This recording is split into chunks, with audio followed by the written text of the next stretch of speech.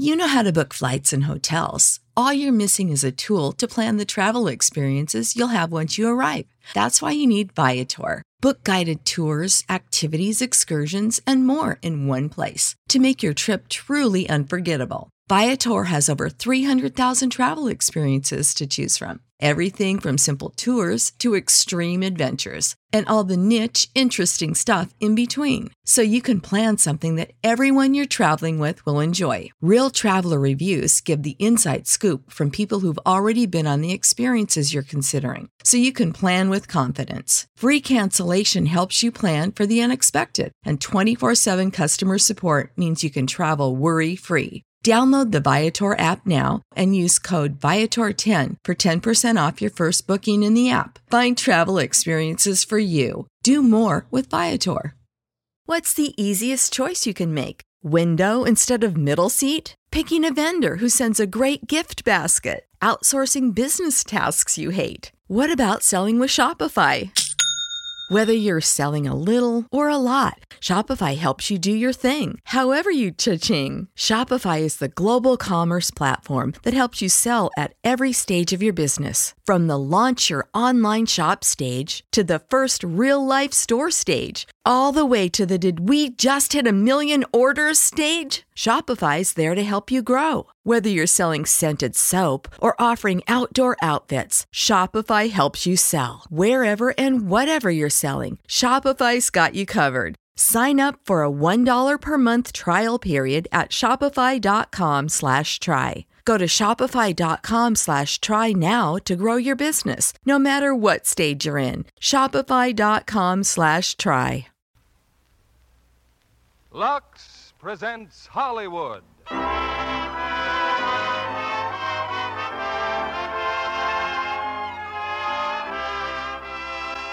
Lever Brothers Company, makers of Lux Flakes, brings you the Lux Radio Theater, starring Pat O'Brien and Lynn Barry in Crack Up. Ladies and gentlemen, your producer, Mr. William Keighley.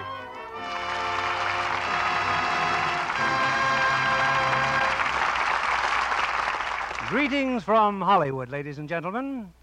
As we approach another year, we naturally think in terms of something new and different.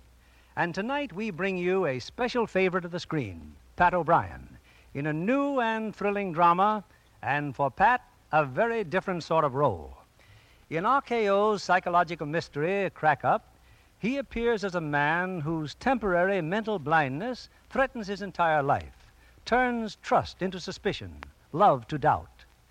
Co-starred with Pat is the talented and beautiful Lynn Barry, who adds a note of romance to this rapid-fire story of murder and conspiracy. Before our curtain rises, I'd like to take this opportunity to thank the Motion Picture Studios and the many stars who have provided us with such fine entertainment during 1946. For their cooperation, we extend our heartiest thanks and our sincere good wishes for a happy and successful new year. And I'm sure that if Lux Flakes could speak for themselves, they'd also take this opportunity to wish you all a very happy 1947. Certainly, they'll help to make it happy, as they always have, by lessening your labors and lengthening the life of your nice things. In fact, for those nice things, I'd say Lux Flakes and Happy New Year mean about the same thing.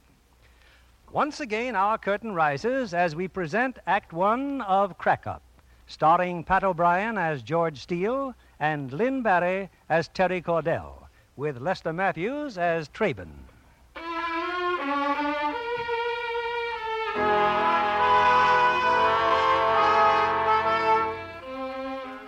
It's 11 o'clock at night, and in New York's police headquarters, Lieutenant Detective Cochran is on the telephone. Wait a minute, Johnson. Say that over again. Yes, sir. About 20 minutes ago, see? I was just turning the corner at the Manhattan Museum when I see this guy smash the front door and break in. Go on. I go after him, see? He puts up quite a battle, and right in the middle of it, he passes out. Drunk? But good. His name is George Steele, and he's on the staff of the museum. Gives art lectures or something. Who's there with you? I can hear voices. Some of the big shots from the museum. They were having a meeting upstairs when all this happened. I figured I better call you, Lieutenant. Okay, Johnson. I'll be right over.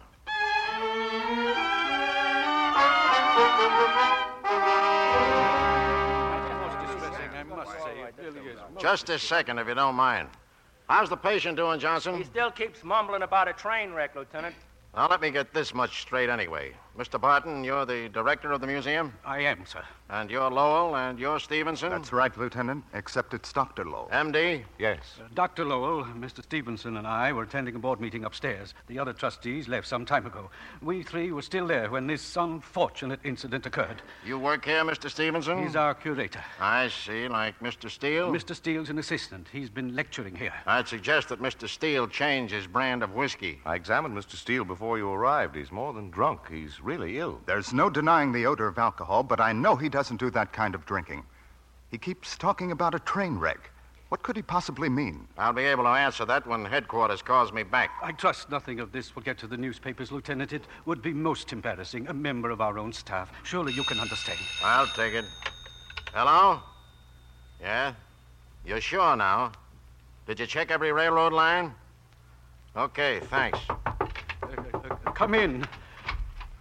Frank, Oh, hello, Terry. where's George? What's happened? He'll be all right, Terry. He's lying there on the couch. George! Oh, darling. Good evening, gentlemen. What is this? Open house? Who's the girl? Who's this man? The young lady is Terry Cordell. She's a magazine writer, a friend of Mr. Steele's.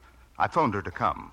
And this lieutenant is Mr. Traben of the English Museum. I was having dinner with Miss Cordell when she got word. Will I be in He's the way? talking again, Lieutenant. What are you trying to say, dear? What do you mean? Were there many killed? The train wreck. It plowed right into us, Terry. That other train. George, this is Lieutenant Cochran of the police department. Police, what do they want? Some answers, Steele, like, where have you been tonight? Was he kidding? What did happen, George? I was in a train wreck. That's all I know until I woke up here. And where was the train wreck? Where were you going? North. Same direction the train was going. I was half an hour out of Grand Central with the rest of the passengers. Is there something unusual about that? The only thing unusual is there wasn't any wreck. That phone call I just received, they've checked every railroad. There wasn't any wreck. You're out of your mind. I was in a wreck. What are you driving at? What am I supposed to have done? Among other things, you kicked in the front door here and you struck the police officer who tried to stop you. But let's get back to the wreck. That didn't happen. Haven't we had enough cross-examination? Can't Now you see it that won't he's... help any of us to get excited. You mind if I speak to him? Go ahead, Doctor. Steele, try to remember everything you did today before you took the train. Please, George. Okay. I was here in the museum all day. At 5 o'clock, I delivered my lecture. I have a few definite opinions about art and hypocrisy, and I said exactly what was on my mind. In any event, the people seemed to enjoy it. But when the lecture was over, Mary said... Wait a minute. Who's Mary? Mary Gardner. She's Mr. Barton's secretary. She said Mr. Barton wanted to see me.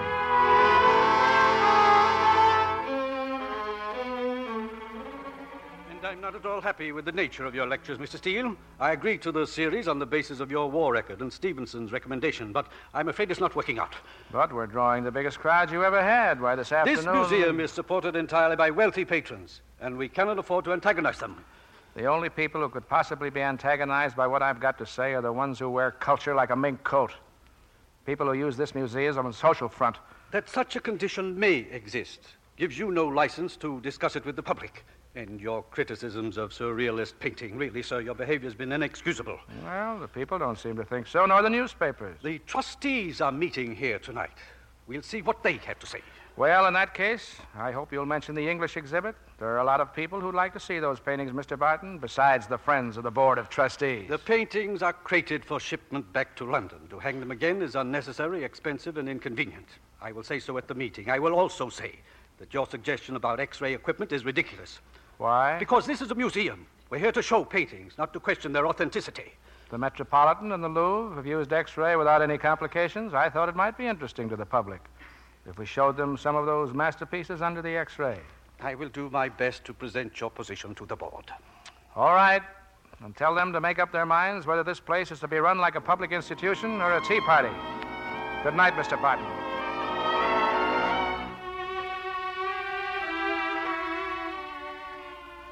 Well, I left Barton's office, Lieutenant. I came downstairs, met Miss Cordell, and then Just a second. Can you verify what he's told us, Mr. Barton? That argument in your office? What he said is true. I resent calling it an argument. Okay, Steele. You met Miss Cordell. Then what? She wasn't alone. Mr. Traben here was with her. I enjoyed your lecture very much, Mr. Steele. Thank you. Say, Terry, You're Captain Steele, aren't you? I was Captain Steele. Yes, you're the lad who turned up all those forgeries in the Nazi art collection. That was a great job. Thanks. Terry, you free for dinner? Oh, I'm sorry, George, but Mr. Traben and Why I... don't you join us? I'm very anxious to hear more about your work on those forgeries. Some other time. Good night. George! Oh, now, wait a minute. Hey. Well? You're pouting. Come on, what's the beef? There's no beef. Only sometime when you can spare a few minutes, cut me in, will you? George, I'd like a cocktail. It's early. I can tell Mr. Traben to pick me up in an hour. Please. Okay. I'll meet you at the door in 5 minutes. We took you out for cocktails, Miss Cordell. Where? Barclays. It's a sort of restaurant. We eat there quite often. But this time you just drank, is that it? Take it easy. We had one drink. We just sat there talking.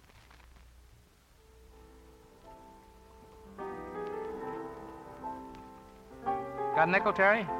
Because if you haven't, I have. What do I need a nickel for? Phone call. That's all it'd take to break your date with Traben. I'm tempted, darling. You know, I haven't really seen you for days. I hate to admit it, but I miss you. Excuse me, Mr. Steele. There's a call for you, long distance. Long distance? I'll be right back, Terry.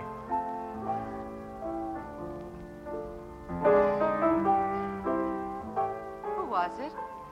George, is anything wrong? It's from the hospital in Glenby. My mother's sick. I just have time to make a train. Oh, darling, I'm sorry. I'll go to the station. No. You go ahead and have your date with Traben. I love you, Terry. Call me in the morning, darling. Let me know.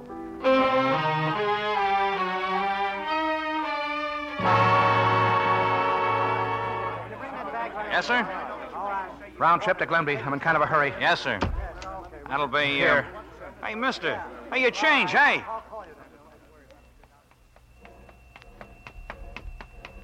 Good. All aboard. Hey, Bud, tell him to hold it a minute, will you? My friend here's had a few too many, and I... Okay. You need to hold it for a second, conductor? That fellow's trying to help us try and make the train. Oh, sure. Hey, mister, wait a second. I'll give you a hand. So you got on the train to Glenby, Steele. The train you think was wrecked. Yes. See anyone you knew on the train, George? No, Doctor. I sat down and looked out the window. That fellow with the drunk, they sat down right behind me, and I tried to read a newspaper, but I couldn't. I was thinking about my mother, hoping I'd get there in time.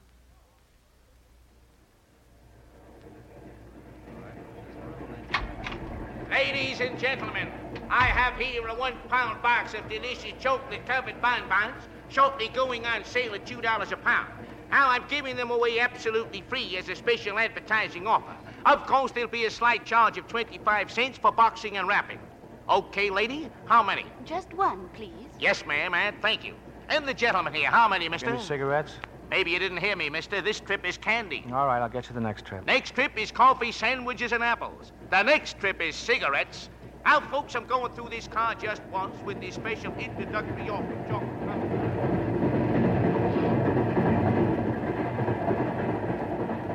Marlin, next stop, Marlin. Oh, how do you do, Mr. Ames? Evening, conductor. Next stop, Marlin. Marlin, next.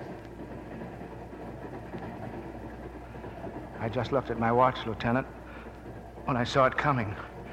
There was a curve so I could see it through the window clearly.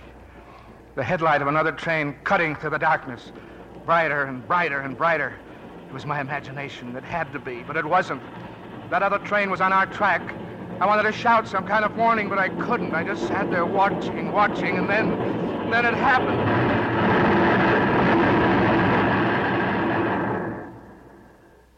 Everything exploded in front of me. There were screams. That's all I remember until I woke up here. Quite a story. Can you think of some way to prove it? Yes. Where's my coat? Don't bother. You haven't got a ticket stub. We went through all your pockets. Oh, Johnson. Yeah, Lieutenant? Call the hospital in Glenby. Check on a Mrs. Steele. Mrs. Albert Steele. Okay. I don't get it. I just don't get it. George, you've been working pretty hard, you know. Of course I have. I've been overseas, Dr. Lowell. I've got a lot of time to make up. Well, did you have any, unusual experiences overseas? Yes. One day I got a V-mail letter I could read. I didn't mean to sound unsympathetic. But it's possible that your war experiences plus overwork would be the answer. Lieutenant, what are you going to do? Right now, I'm going to have a smoke. George, tell me, do you recall ever being in a railroad wreck or having some similar experience when you were a child? Here's a match, Lieutenant. Thanks, Traben. Dr. Lowell's working on him. Yes, you played that quite well inside. I'm much obliged. The museum, Barton, do they really know why you're in New York? I don't think so.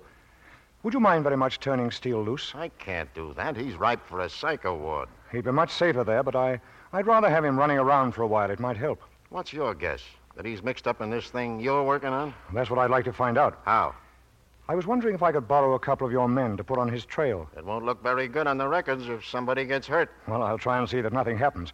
Well, let's get back in there. Now, it's just a matter of facing the facts realistically, George. All right.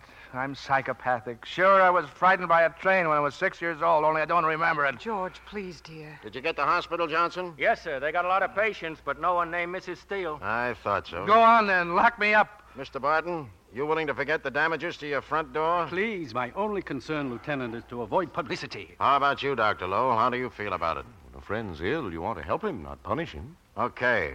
I'm probably making a mistake, Steele, but I'm letting you go. Now lay off that vino. And don't take any more train rides or you're liable to wind up in Bellevue. Here's your coat, George. Better put it on. Thanks. Mr. Barton, I'm sorry about this. I can't understand, but I'll make up for it. From now on, my lectures will be conservative and dull. The board has already tentatively considered canceling your lectures. I think, under the circumstances, we'd better make the decision final. I see. Let's get you home, George. You need to rest. Sure. I'll find a cab, Miss Cordell. Good night, gentlemen, and thank you. Yeah, thanks.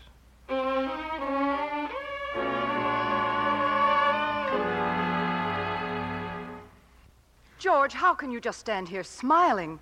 Well, look. Your whole apartment's been wrecked. Furniture, papers.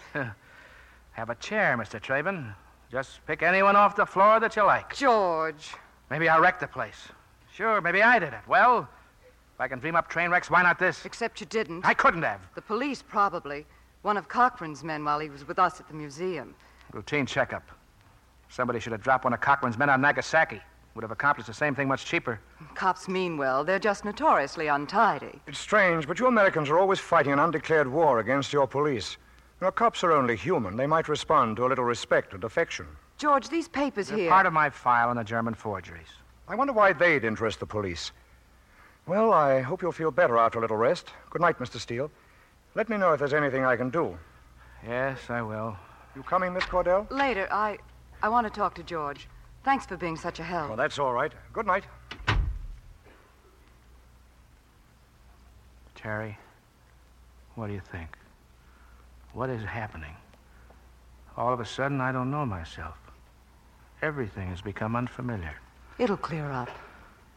Oh, I've quarreled with you a lot since I've been back home, haven't I? You've been normally jealous. Seen a lot of good guys crack up in this war. Cool, composed cookies one day, and the next snap like a tight violin string. It was the one fear everybody had. You kept thinking it might happen to me. There's nothing wrong with your mind, so stop it. Your ego's a little bruised because for once you don't know all the answers. But there's nothing wrong with your mind. I still don't know whether I've been in a train wreck or not. I've got to find out. All right, do handstands. Knock your head against the wall. Show your muscles. Do anything you like. What's wrong, darling? What's going on? I'm sorry. I'm mad, I guess. Confused. A little scared. Last night in Barclays, for the first time in 3 years, I began to sense what life could be like again. You and I, and then... Oh, I don't know what happened any more than you do, darling. I don't really care. I just resent it. How's the dinner with Traben? Did you have any fun? No. George, I'm going home. Will I see you tomorrow? Oh, I hope so. How about Barclays at 6 o'clock? 6 will be fine. Now, come here, you big lug, and kiss me goodnight. We're supposed to be engaged, remember? I remember, darling. Don't worry, Terry. I'll get to the bottom of this, and soon, too.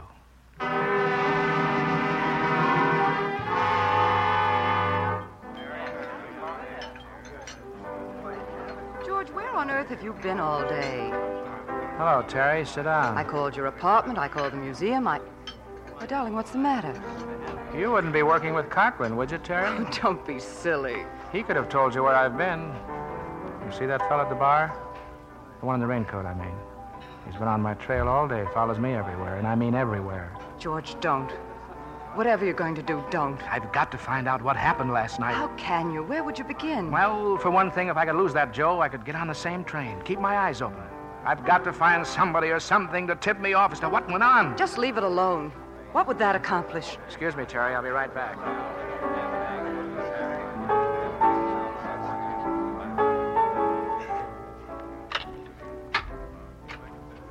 Say, waiter, come here, will you? Yes, Mr. Steele? There's a fellow over there at the end of the bar. You see him? He just got up.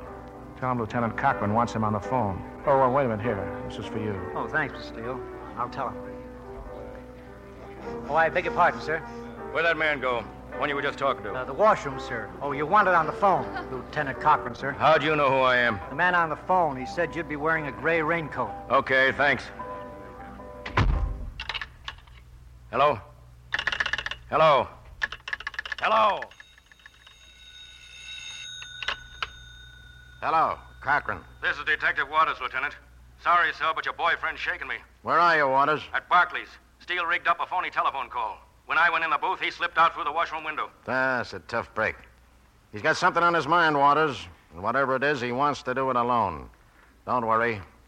We'll be hearing from Steele again.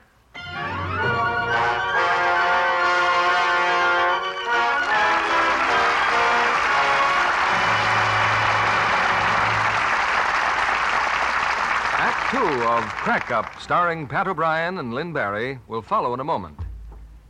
Why that satisfied look, Libby? I was just thinking what a wonderful year it's been here in Hollywood for the many actors who served in the armed forces, who came back and found a welcome from producers and public. Like Tyrone Power, lately of the U.S. Marines? Yes, he's one.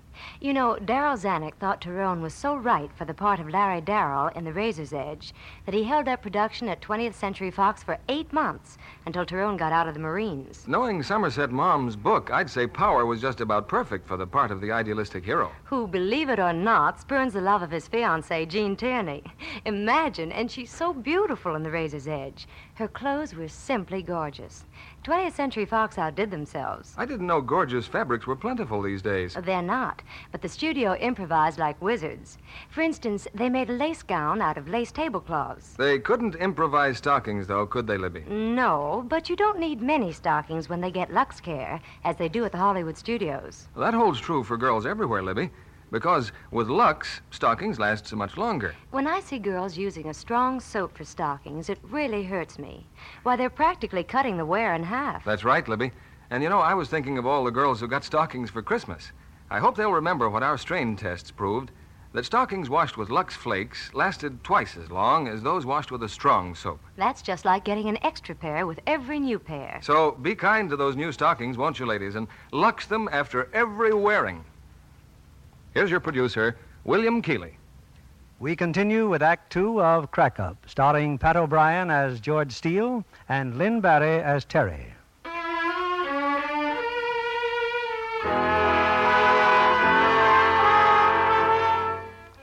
Convinced that he was involved in a train wreck, George Steele tries desperately now to retrace his steps of the night before. Again in Grand Central Station, he hopes to find his first clue at the ticket window. Next, please. Round trip to Glenby. Glenby? Yes, sir. Say, were you on duty last night? Yes. The same window? I don't know, mister. We switch around. I bought a ticket here last night. I left some change. I wondered if you might have remembered me. Say, buddy, I got a train to catch. I see hundreds of faces every day, mister. I can't remember them all. Okay, thank you. What is this, a game? Give me a round trip to Albany.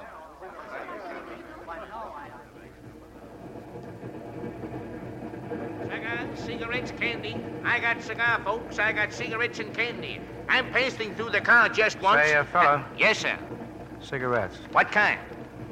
What kind did I get last night? Are you kidding, Joe? What do you think? I keep books? You don't remember? Get this guy. You want I should remember what kind of butts you smoke? It is important. Please, try to remember. What a character. Cigars, cigarettes, candy. Marlin, next stop. Marlin. Conductor. Yes, sir? Do you recall seeing me on this train last night?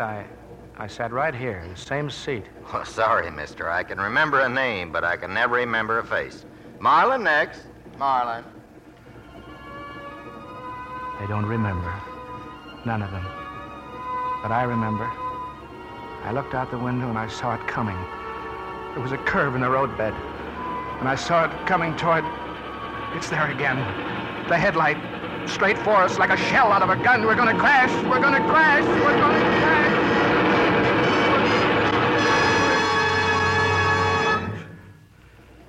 Marlin. Marlin's the next stop. Marlin. Yes. That's the place. I'll get off. I'll get off at Marlin.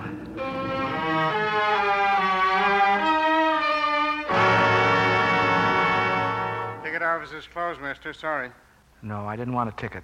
Are you the station master? Sure am. Do you remember if anyone got off the train here last night? What train? Same train I just got off. Well, now, I don't know. Here's $5. Will that help your memory? Now, that's a funny thing. What? You a private detective? You checking on Mrs. Anderson's husband? Anderson? Mrs. Anderson give me $5, too. Just to tell her if he gets off the train with a certain party. Well, did he? Did anyone get off? Yeah, but not Mr. Anderson. A couple of fellas got off. They was carrying another fella so full of liquor he couldn't even walk. Look at me. Could I have been the man they were carrying? Could I? Didn't notice, mister. Sorry. Where'd they take me? Where'd they take this man? Put him in a car. What kind of a car? Mister, I ain't been able to tell one kind of a car from another since 1924. Anything else I can tell you? No, not now. Thanks. Thanks very much. Hello? Mr. Stevenson? Yes? Frank, this is George. George, where are you? On the way to see you if I can. Anyone with you in your apartment? No, come on up. Things are starting to make sense, Frank. I need your help. I'll be there in 10 minutes.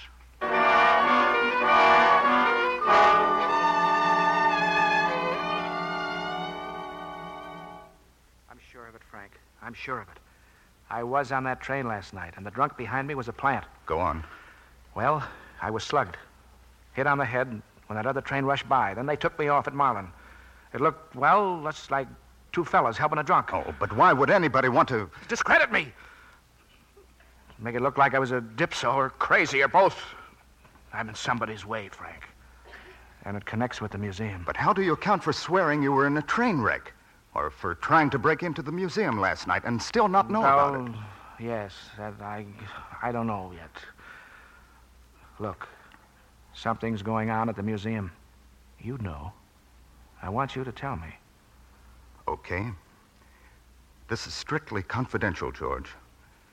You remember that painting by Gainsborough we had in the museum? The one that was lost at sea in an explosion? Yes, of course I do. Well, Barton got a letter from a friend of his in London named Montague, telling him that it was not an accident. Not an accident? That's all I know.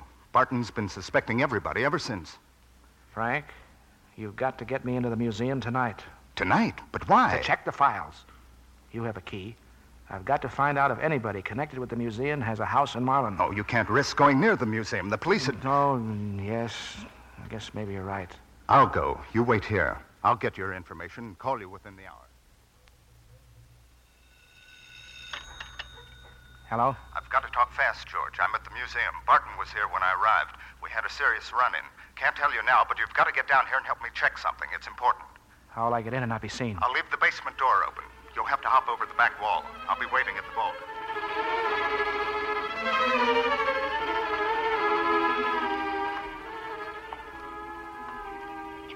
That you, George? Over here by the vault. Careful. I don't dare turn on the light till we can close the door.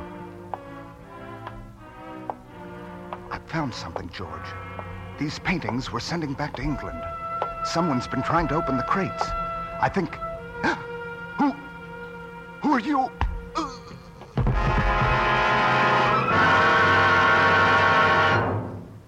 Hello? Hello, George? Is that you? Darling, where are you? Terry. Frank Stevenson's dead. Murdered at the museum. Oh, no. I've got to see you. Do you remember that Penny Arcade on 6th Avenue?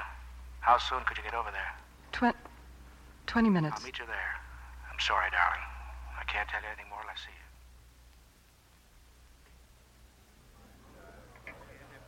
Stand next to me, Terry. I'll keep playing this pinball machine. I don't dare look up until I have to. There's a policeman out front. Yes, I know. This isn't going to make sense, Terry, but I'll tell you what I know. That train last night, I was slugged. Who did it, where they took me, I can't answer that yet. Tonight, Frank Stevenson went to the museum to find something for me. I was going to meet him there. I met him all right. He was dead. The watchman must have spotted me. Before I could leave, the police rushed in. I got away, phoned you, and here I am. The police aren't wasting any time. I had the radio on in my car on the way here. Your description's bouncing out of every loudspeaker in town. I'll keep out of their way. Darling, you can't dodge the police forever. Go to Cochrane. Get this out in the open. Oh, fine. That's about as smart as slitting my own throat to get some fresh air. But you didn't kill Stevenson. Surely you can prove that. Yes, I can. But not if I'm behind a lot of iron grill work. I've got a lot of things to do, and I've got to be free to do them. Terry, what do you know about that Gainsborough painting that was lost at sea? Only what I read in the papers. It was destroyed in an accidental explosion, and the insurance company paid off. It wasn't an accidental explosion. How do you know? Stevenson told me. And I know that's why he wanted me to meet him at the museum.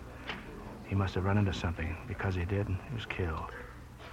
For an art expert, Mr. Steele, you play a whale of a game of pinball. Traben! I phoned Mr. Traben, George. I told him I was meeting you here. Oh, that's swell, Terry. Did you send for Cochrane, too? George, you can't handle this alone. She's quite right, you know. You need help.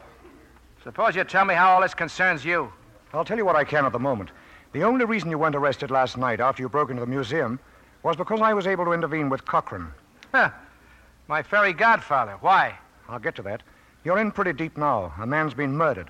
Your life is in danger, too. You haven't answered my question. You have some information I need. And I know a number of things of great interest to you. Let's get Cochrane and put the pieces together. I thought I'd see the hook eventually. Darling, please be reasonable. Why, I'm overwhelmed. Everybody has my interest at heart. Everybody wants to take me to the cops. No, we're only asking you to come. Well, I'd like to think it over. You know, it isn't every day that a man can be booked as a psychopathic killer. George, you've got to trust us. I'm not trusting anybody this week. For Terry's sake, and the sake of your own safety, I'm afraid I must insist. There's a police officer just outside. Oh.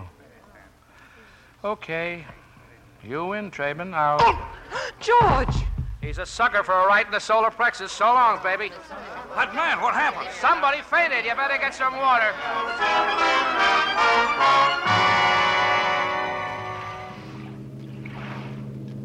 Good evening, Mr. Barton. Now, look here, Steele. Sorry to drag you down here this time of night, but we couldn't very well discuss it on the telephone. Your audacity, ordering me to meet you here at the waterfront. And why did you come? You're wanted for murder. I should have notified Lieutenant Cochrane. But we both know why you didn't. Cochrane's liable to ask you some embarrassing questions, Mr. Barton. I think I mentioned that when I phoned you. He might want to know what you were doing at the museum when Frank Stevenson was killed. I was going through my papers. I've had some personal things on my mind. I've been very upset. Because of that Gainsborough? Yes. Well, first of all, Mr. Barton, the Gainsborough destroyed at sea by an accidental explosion was not the original. It was a forgery. Well... Now, it's your turn to tell me something. Your friend in London, Mr. Montague, did he tell you how they discovered the forgery? They examined some of the pieces of canvas found after the explosion. The pigment, it was obviously not the original. That must have been quite a blow to someone. Someone who has the original in his possession now. Someone who had the forgery painted and then arranged for its destruction. Who is it, Mr. Barton? I don't know. Stevenson had found something when he was killed. How do you know? Because he had opened some of the packing cases in the vault. There's been another forgery, Mr. Barton. One of those paintings you're shipping back to England. Don't you think I'd know that? Why do you think I pleaded with Stevenson to let matters alone? I'm supposed to be an expert at spotting forgeries. I don't want it exposed. Hasn't there been enough tragedy, enough scandal? Whatever painting it is, and whoever wants it, let him have it. Don't you realize my whole career's at stake? So is my life! It's my guess they'll try the same trick they pulled with the Gainsborough. Another accident of some kind. Well, I've got to spot that forgery before it leaves this country. That means you've got to get me into the museum tomorrow night. I refuse, definitely. It's too dangerous. Since when are you so interested in my health? Besides, I can't possibly be at the museum tomorrow night. I'm giving a reception for Mr. Traben in my apartment. Oh, yes. I heard something about that. Well, you're going to have 2 more guests. What are you talking about? about? I want Miss Cordell there. Traben will be very happy to take her. She may learn something. I'll be the second guest. Are you insane? With your help, I should be able to find a nice, cozy spot on the fire escape. Maybe I'll learn something, too. And what if you're discovered? Oh, that would be a pity. But I know you won't turn me in, Mr. Barton. You've withheld too much information from the police. Be at my apartment early. I'll do what I can.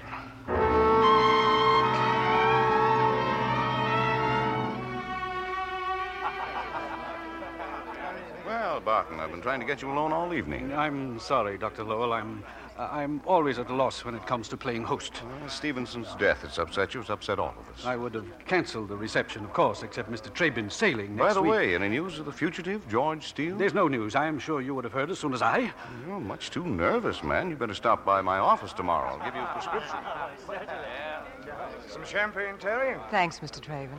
Well, here's luck. It seems so cruel, sipping champagne and not knowing where George is or what happened to him. Well, Cochran has his best men at key spots all over the city. They won't let him get into too much trouble, so I repeat, here's luck. Oh, I beg your pardon, Mr. Traven. Yes? There's a telephone call for you, sir. You can take it right here on the extension. Thank you. Yes? What? You're sure that's the painting? But it wasn't to be shipped until next week.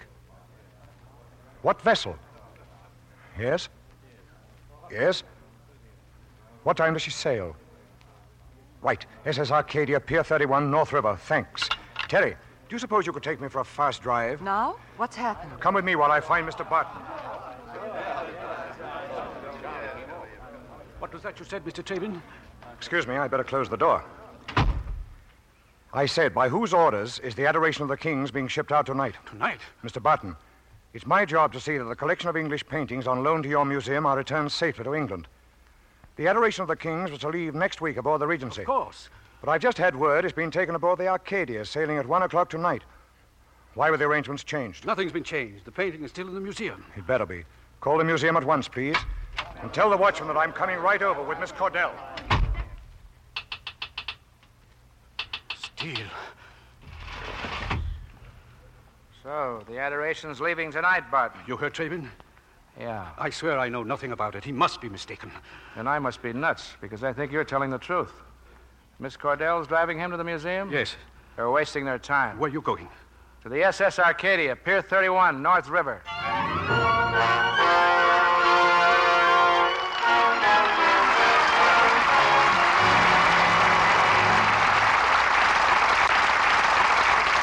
We pause now for station identification. This is CBS, the Columbia Broadcasting System.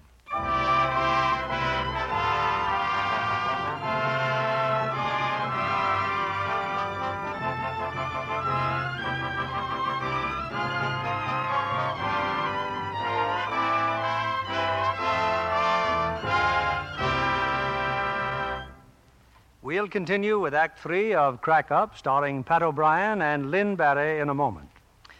Our special guest tonight is one of those rarities in moviedom, a rising young actress who was actually born in Hollywood, Jacqueline White.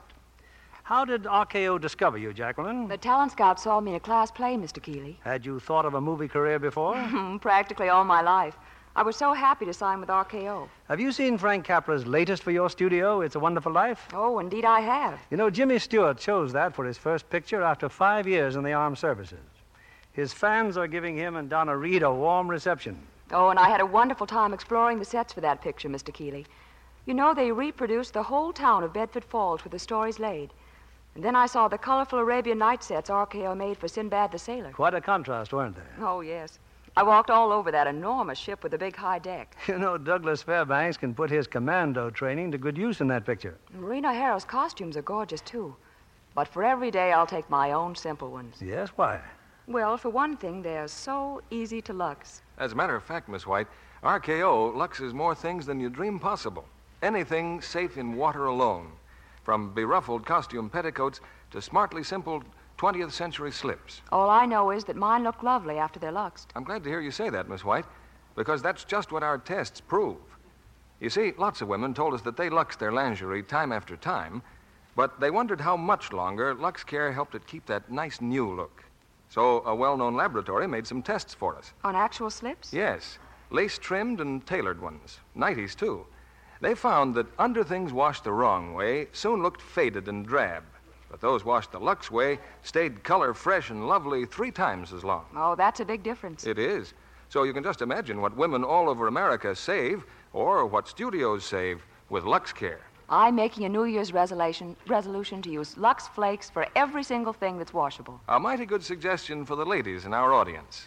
Thank you for coming tonight, Miss White. Here is Mr. Keeley at the microphone. After the final curtain, our stars will join us for a brief chat, and I hope you'll join us too. Here's Act 3 of Crack Up, starring Pat O'Brien as George and Lynn Barry as Terry.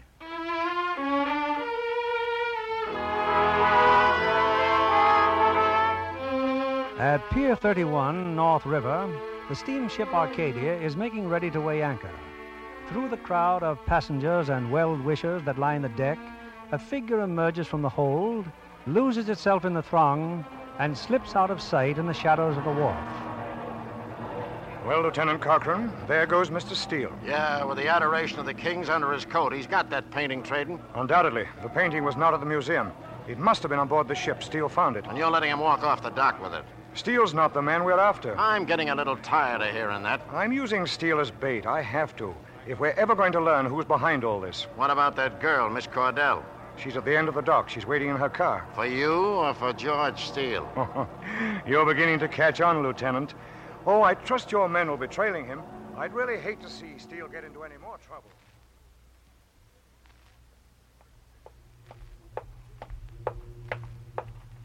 George. Terry. Come on, get in the car. It's better than the subway. Except I can trust the subway. I used to think you worked on a magazine, Terry. What's your real racket? What do you do for a living? I drive around in cars picking up psychopathic killers. Oh, sometimes you make me so... I was at a party at Barton's. All of a sudden, things started to happen. I drove Traben to the museum and then down here. Yeah, I know, and I spotted him on the ship, Cochran, too. Did they see you? Think I'd be here if they did? Look, as far as I'm concerned, we can sit here in the car all night unless you have some dim idea of what you're doing and want me to help you. All right, let's get out of here.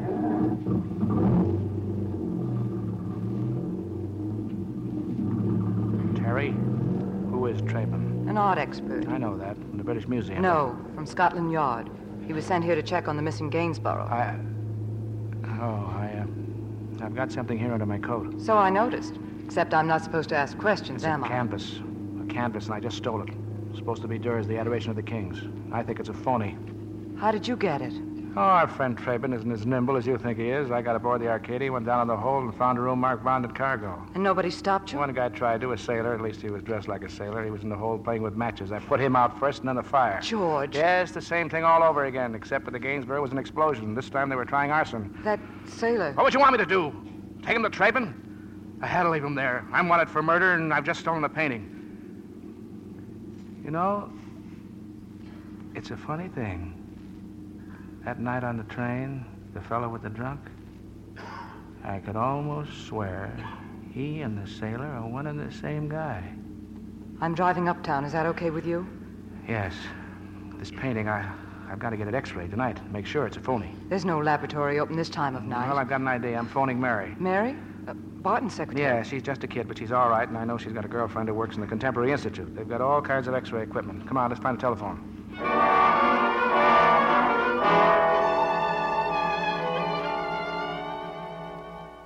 Where'd she go, Mary, your friend? Well, Dorothy thought she'd better wait in the corridor, Mr. Steele. She's terribly worried. She had no right to let us in here, you know, and using the laboratory. Well, tell Dorothy she can stop worrying. I'm about finished. George. Well, I've x-rayed the canvas. You take a look, Terry. Here, I'll put the x-ray into the machine.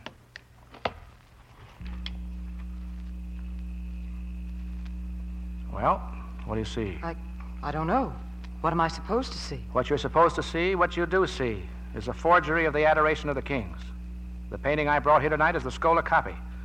Scola was one of the cleverest forgers in the 18th century. Fine artist, but not as good as Dürer. But how can you tell this isn't Dürer's painting?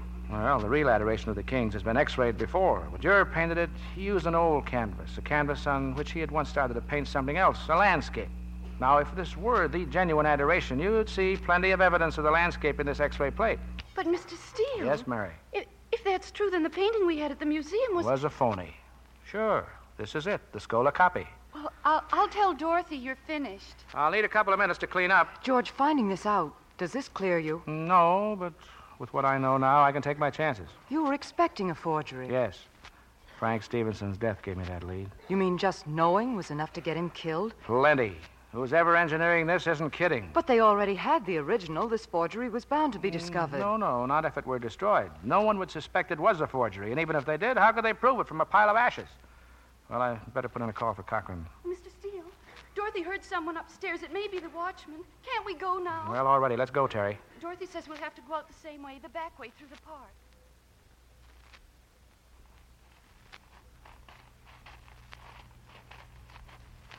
I hope Dorothy found a taxi. I don't know why she wouldn't let us drive her home. Oh, you mustn't be offended, either of you, but as soon as she can forget having seen you tonight, the better. Well, at least we can take you home, Mary. What would be the quickest way to... Wait a minute. I heard someone.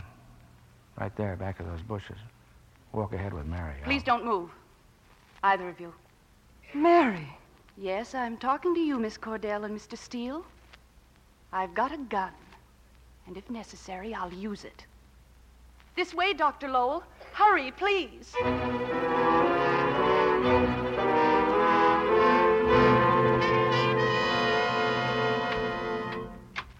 In here, Miss Cordell, if you don't mind. Where's George, Dr. Lowell? What have you done to him? There on the sofa. I'm sorry, but it was necessary to render him unconscious. What place is this? My home, just outside of Marlin. I'm not at all happy to find you involved in this, Miss Cordell. But we'll just have to make the best of it. Mary. Yes? Keep that revolver handy, please. Miss Cordell, I sincerely hope you and George will cooperate with me. By doing what? I have only one simple question for you to answer. Who else knows the Schola copy was substituted for the original, The Adoration of the Kings? If I tell you, then what? You might as well tell me. I have a very valuable Gainsborough and a very valuable Dürer in my possession. I intend to keep them. A fact which Stevenson's death should have impressed upon you. Who else knows? George mentioned a sailor on the Arcadia. Oh, yes. One of my employees, as is Mary here. That sailor is now standing guard outside. Well? All right. The police know. George phoned Cochran as soon as he found out. George couldn't have known himself until he x-rayed the forgery. And Mary was with you all the time. He didn't call anybody. She's lying. Why not ask Mary if she left the lab while George was working? Did you, Mary? Yes, I had to. I had to call you. Of course you did. She left another time to talk to her friend. I know she's lying, Doctor. Then we'll just have to find out the truth from George. I'm preparing a hypodermic needle, Miss Cordell. This drug is called narcosynthesis, something quite new. Discovered during the war. One small injection and the brain is illuminated with accuracy. It also acts as an hypnotic. Oh. You're doing fine, George. Just fine. Oh. Have you up and around in the morning? I'm going to give you a little injection now. It won't hurt. There we are. Now, George, count with me. 1. 1. 2. 2. 3. 3. 4. 4.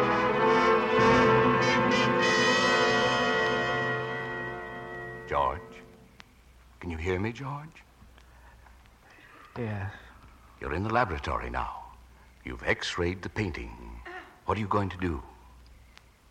Telephone Cochran. No, I can't. Why not?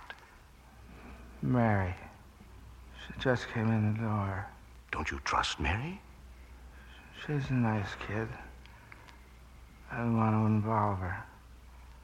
I'd better wait. I'm sleepy. Yes, that's it, George. You rest for a while.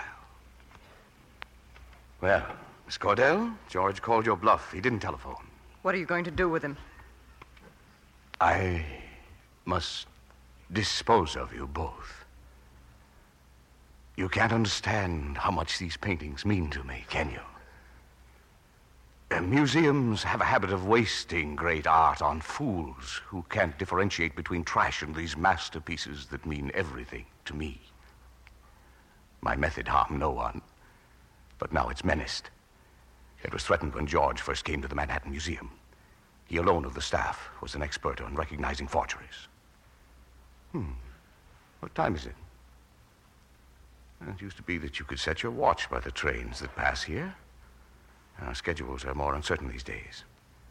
You'll forgive my waiting, though. Gunshots at this time of night. Well, I wouldn't like to wake my neighbors. However, they're used to the roar of the Chicago train. Ah, yes. That gun, Mary. Thank you. Please. You must know you'll be discovered. Sooner or later you'll Sooner or later, we all must die.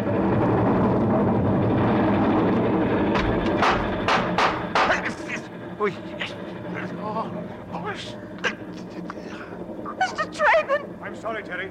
We had to do it this way. Cochran, take care of Mary. Sit down, sweetheart. George! He'll be all right in a moment when the injection wears off. But I'm afraid he'll think he's been in another train wreck. Was this where they brought him the first time? Yes. Lowell drugged him that time, too. Under the hypnotic, it wasn't hard to convince George that he'd been in a train wreck. The trains roaring by here helped the illusion. A devilishly brilliant plot to make George seem insane. Well, Mary, anything to say? We want those paintings. The original Gainsborough and the original Dürer. If you don't help us, we'll see that you're tried as an accessory to Stevenson's murder. Come on, sister. You heard him. There. That picture over the mantel. What are you trying to pull? Even I know that's not a Gainsborough. Well, help me get it down, Cochran. Take care of the dame, Wilson. Yes, sir. This way, miss. It's a heavy frame. Better take it slowly. How long have you been here? 15 minutes. All the time this was going on?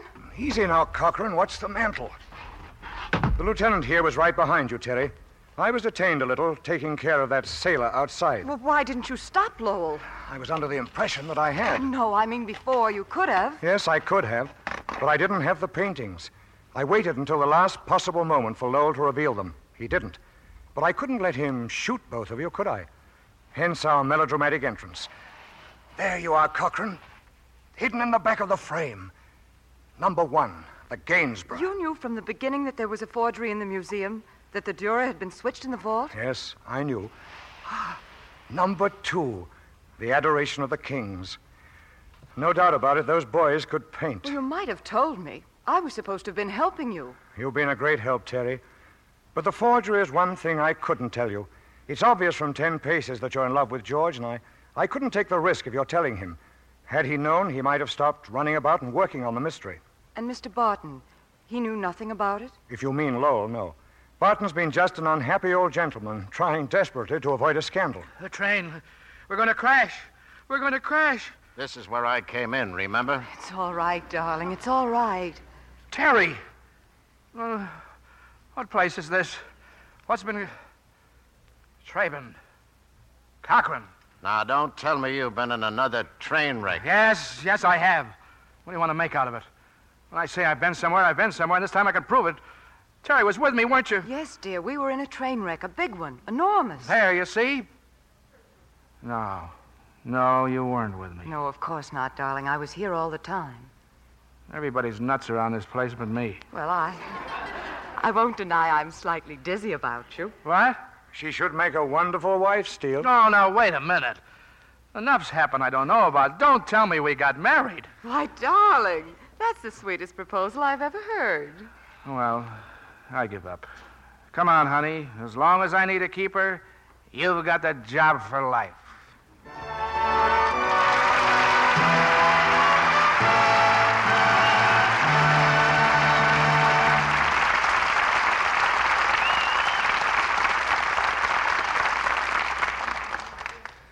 Before our stars return for their curtain calls, let's see what happened at the Browns tonight. It's their wedding anniversary. Come on, Mom, open her up. Gosh, nothing but a box of Lux. Nothing but? You don't know how lucky you are when you get Lux these days. And I'll be doing a lot of dishwashing during this week with the holiday, Johnny. Well, I still think that's an awful funny kind of a present. Go on to bed, you scalawags. This is your mother's night. Well, good night. Good night.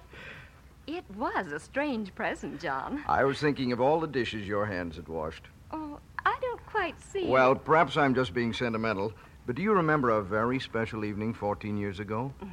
Yes, John. You apologized for not giving me an engagement ring. I couldn't afford one that was good enough for your pretty hands. Oh, silly. I wanted to wait until I could give you a really beautiful one. And so, close your eyes. Oh, John. Oh, John, it's too gorgeous. You shouldn't have. Yes, scores of women wash dishes every day, yet their hands never show it because they use gentle Lux Flakes in the dishpan. If you've let your hands get rough and red, change right now from strong soaps to Lux. You'll see a definite improvement in just a few days. Budgeteers find Lux thrifty, too. Ounce for ounce, it washes up to twice as many dishes as any of 10 other leading soaps tested. We can't make enough Lux to satisfy all our customers all the time, but we're spreading it as fairly as we can. So keep on asking for it. We return you now to William Keighley. Here's the last curtain call of 1946 as we bring our stars back to the footlights to receive our thanks. Pat O'Brien and Lynn Barry.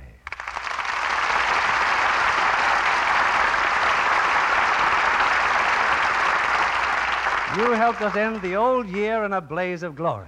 Thanks, Bill. It was great working with you again. You got back just in time, Pat. Yes, and I'm sure our audience would like to hear about your trip to England. That's the first time a command performance for the King and Queen has included picture stars. That's right, Bill. Naturally, it was quite a thrill. What did you do personally, Pat? Well, I did a Burt Williams number, a poker game in Panama. Oh, I remember that number. I'm sure your audience enjoyed it. After the performance, didn't you travel quite a bit? What do you mean? I had to get out fast? Yes, we slipped over to Ireland, saw the Abbey Players. And, of course, you kissed the Blarney Stone. Think I really had to, Bill? No, Pat, I don't. After that, where'd you go, Pat? Well, we started to fly to Italy, got grounded in Switzerland, drove 550 miles across the Italian frontier for a private audience with His Holiness the Pope. Sounds like a highly eventful trip. What was the first thing you did when you got back? Well, one of the first was to catch Lynn Barry in her new RKO picture, Nocturne. Oh, that's sweet of you, Pat. And speaking of pictures, what are you presenting next week, Bill?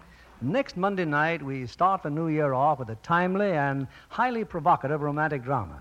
It's RKO's recent screen hit, Till the End of Time. And our cast is an excellent one, headed by lovely Lorraine Day, and co-starring two of Hollywood's outstanding younger players. First, Bill Williams, who has soared to stardom in a series of fine roles. Second, that equally brilliant young actor, Robert Mitchum, both appearing as the ex-Marines who face the problems of adjustment and romance against the background of this turbulent era. A very moving and exciting play, Bill. And a great cast. We'll be listening. Happy New Year. Happy New Year. Good night and Happy New Year to you.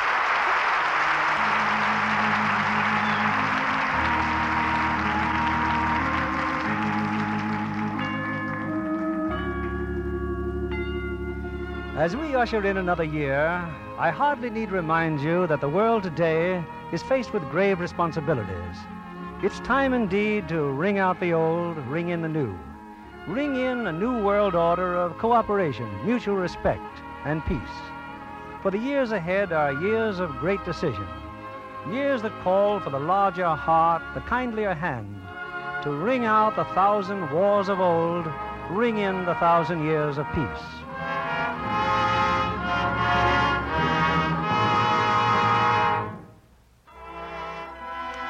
Lever Brothers Company, the makers of Lux Flakes, join me in wishing you the best of health and happiness in 1947.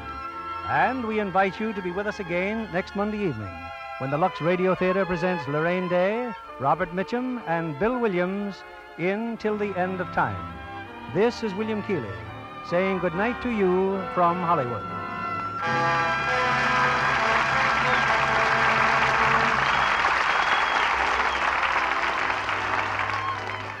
During the holidays, you'll probably be doing extra cooking.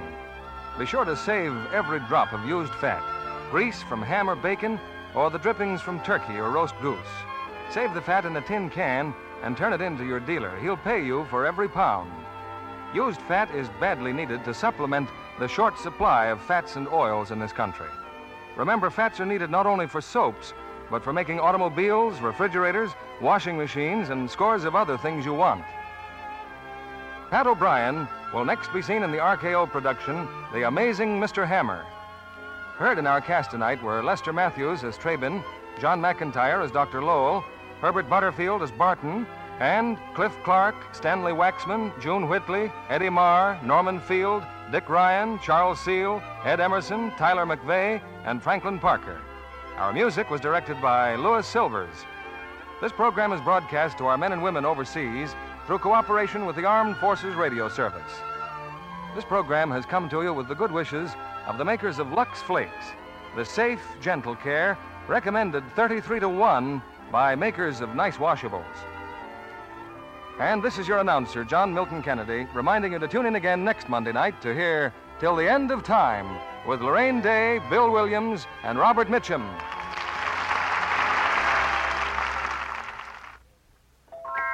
Spry. When you bake and fry. Spry. For your cake and pie. Spry. It's your shortening by. Rely on Spry. Yes, it's pure all-vegetable Spry for tender, flaky pastry, light, rich-flavored cakes, and crisp, golden, digestible fried foods. Rely on Spry. S-P-R-Y. Rely on Spry. S-P-R-Y. Be sure to listen in next Monday night to the Lux Radio Theater presentation of Till the End of Time with Lorraine Day, Bill Williams, and Robert Mitchum. And why not tune in a half hour earlier to hear Joan Davis over most of these stations? This is CBS, the Columbia Broadcasting System. You know how to book flights and hotels. All you're missing is a tool to plan the travel experiences you'll have once you arrive. That's why you need Viator. Book guided tours, activities, excursions, and more in one place to make your trip truly unforgettable. Viator has over 300,000 travel experiences to choose from. Everything from simple tours to extreme adventures and all the niche, interesting stuff in between. So you can plan something that everyone you're traveling with will enjoy. Real traveler reviews give the inside scoop from people who've already been on the experiences you're considering. So you can plan with confidence. Free cancellation helps you plan for the unexpected. And 24/7 customer support means you can travel worry-free. Download the Viator app now and use code Viator10 for 10% off your first booking in the app. Find travel experiences for you. Do more with Viator. Sick of being upsold at gyms?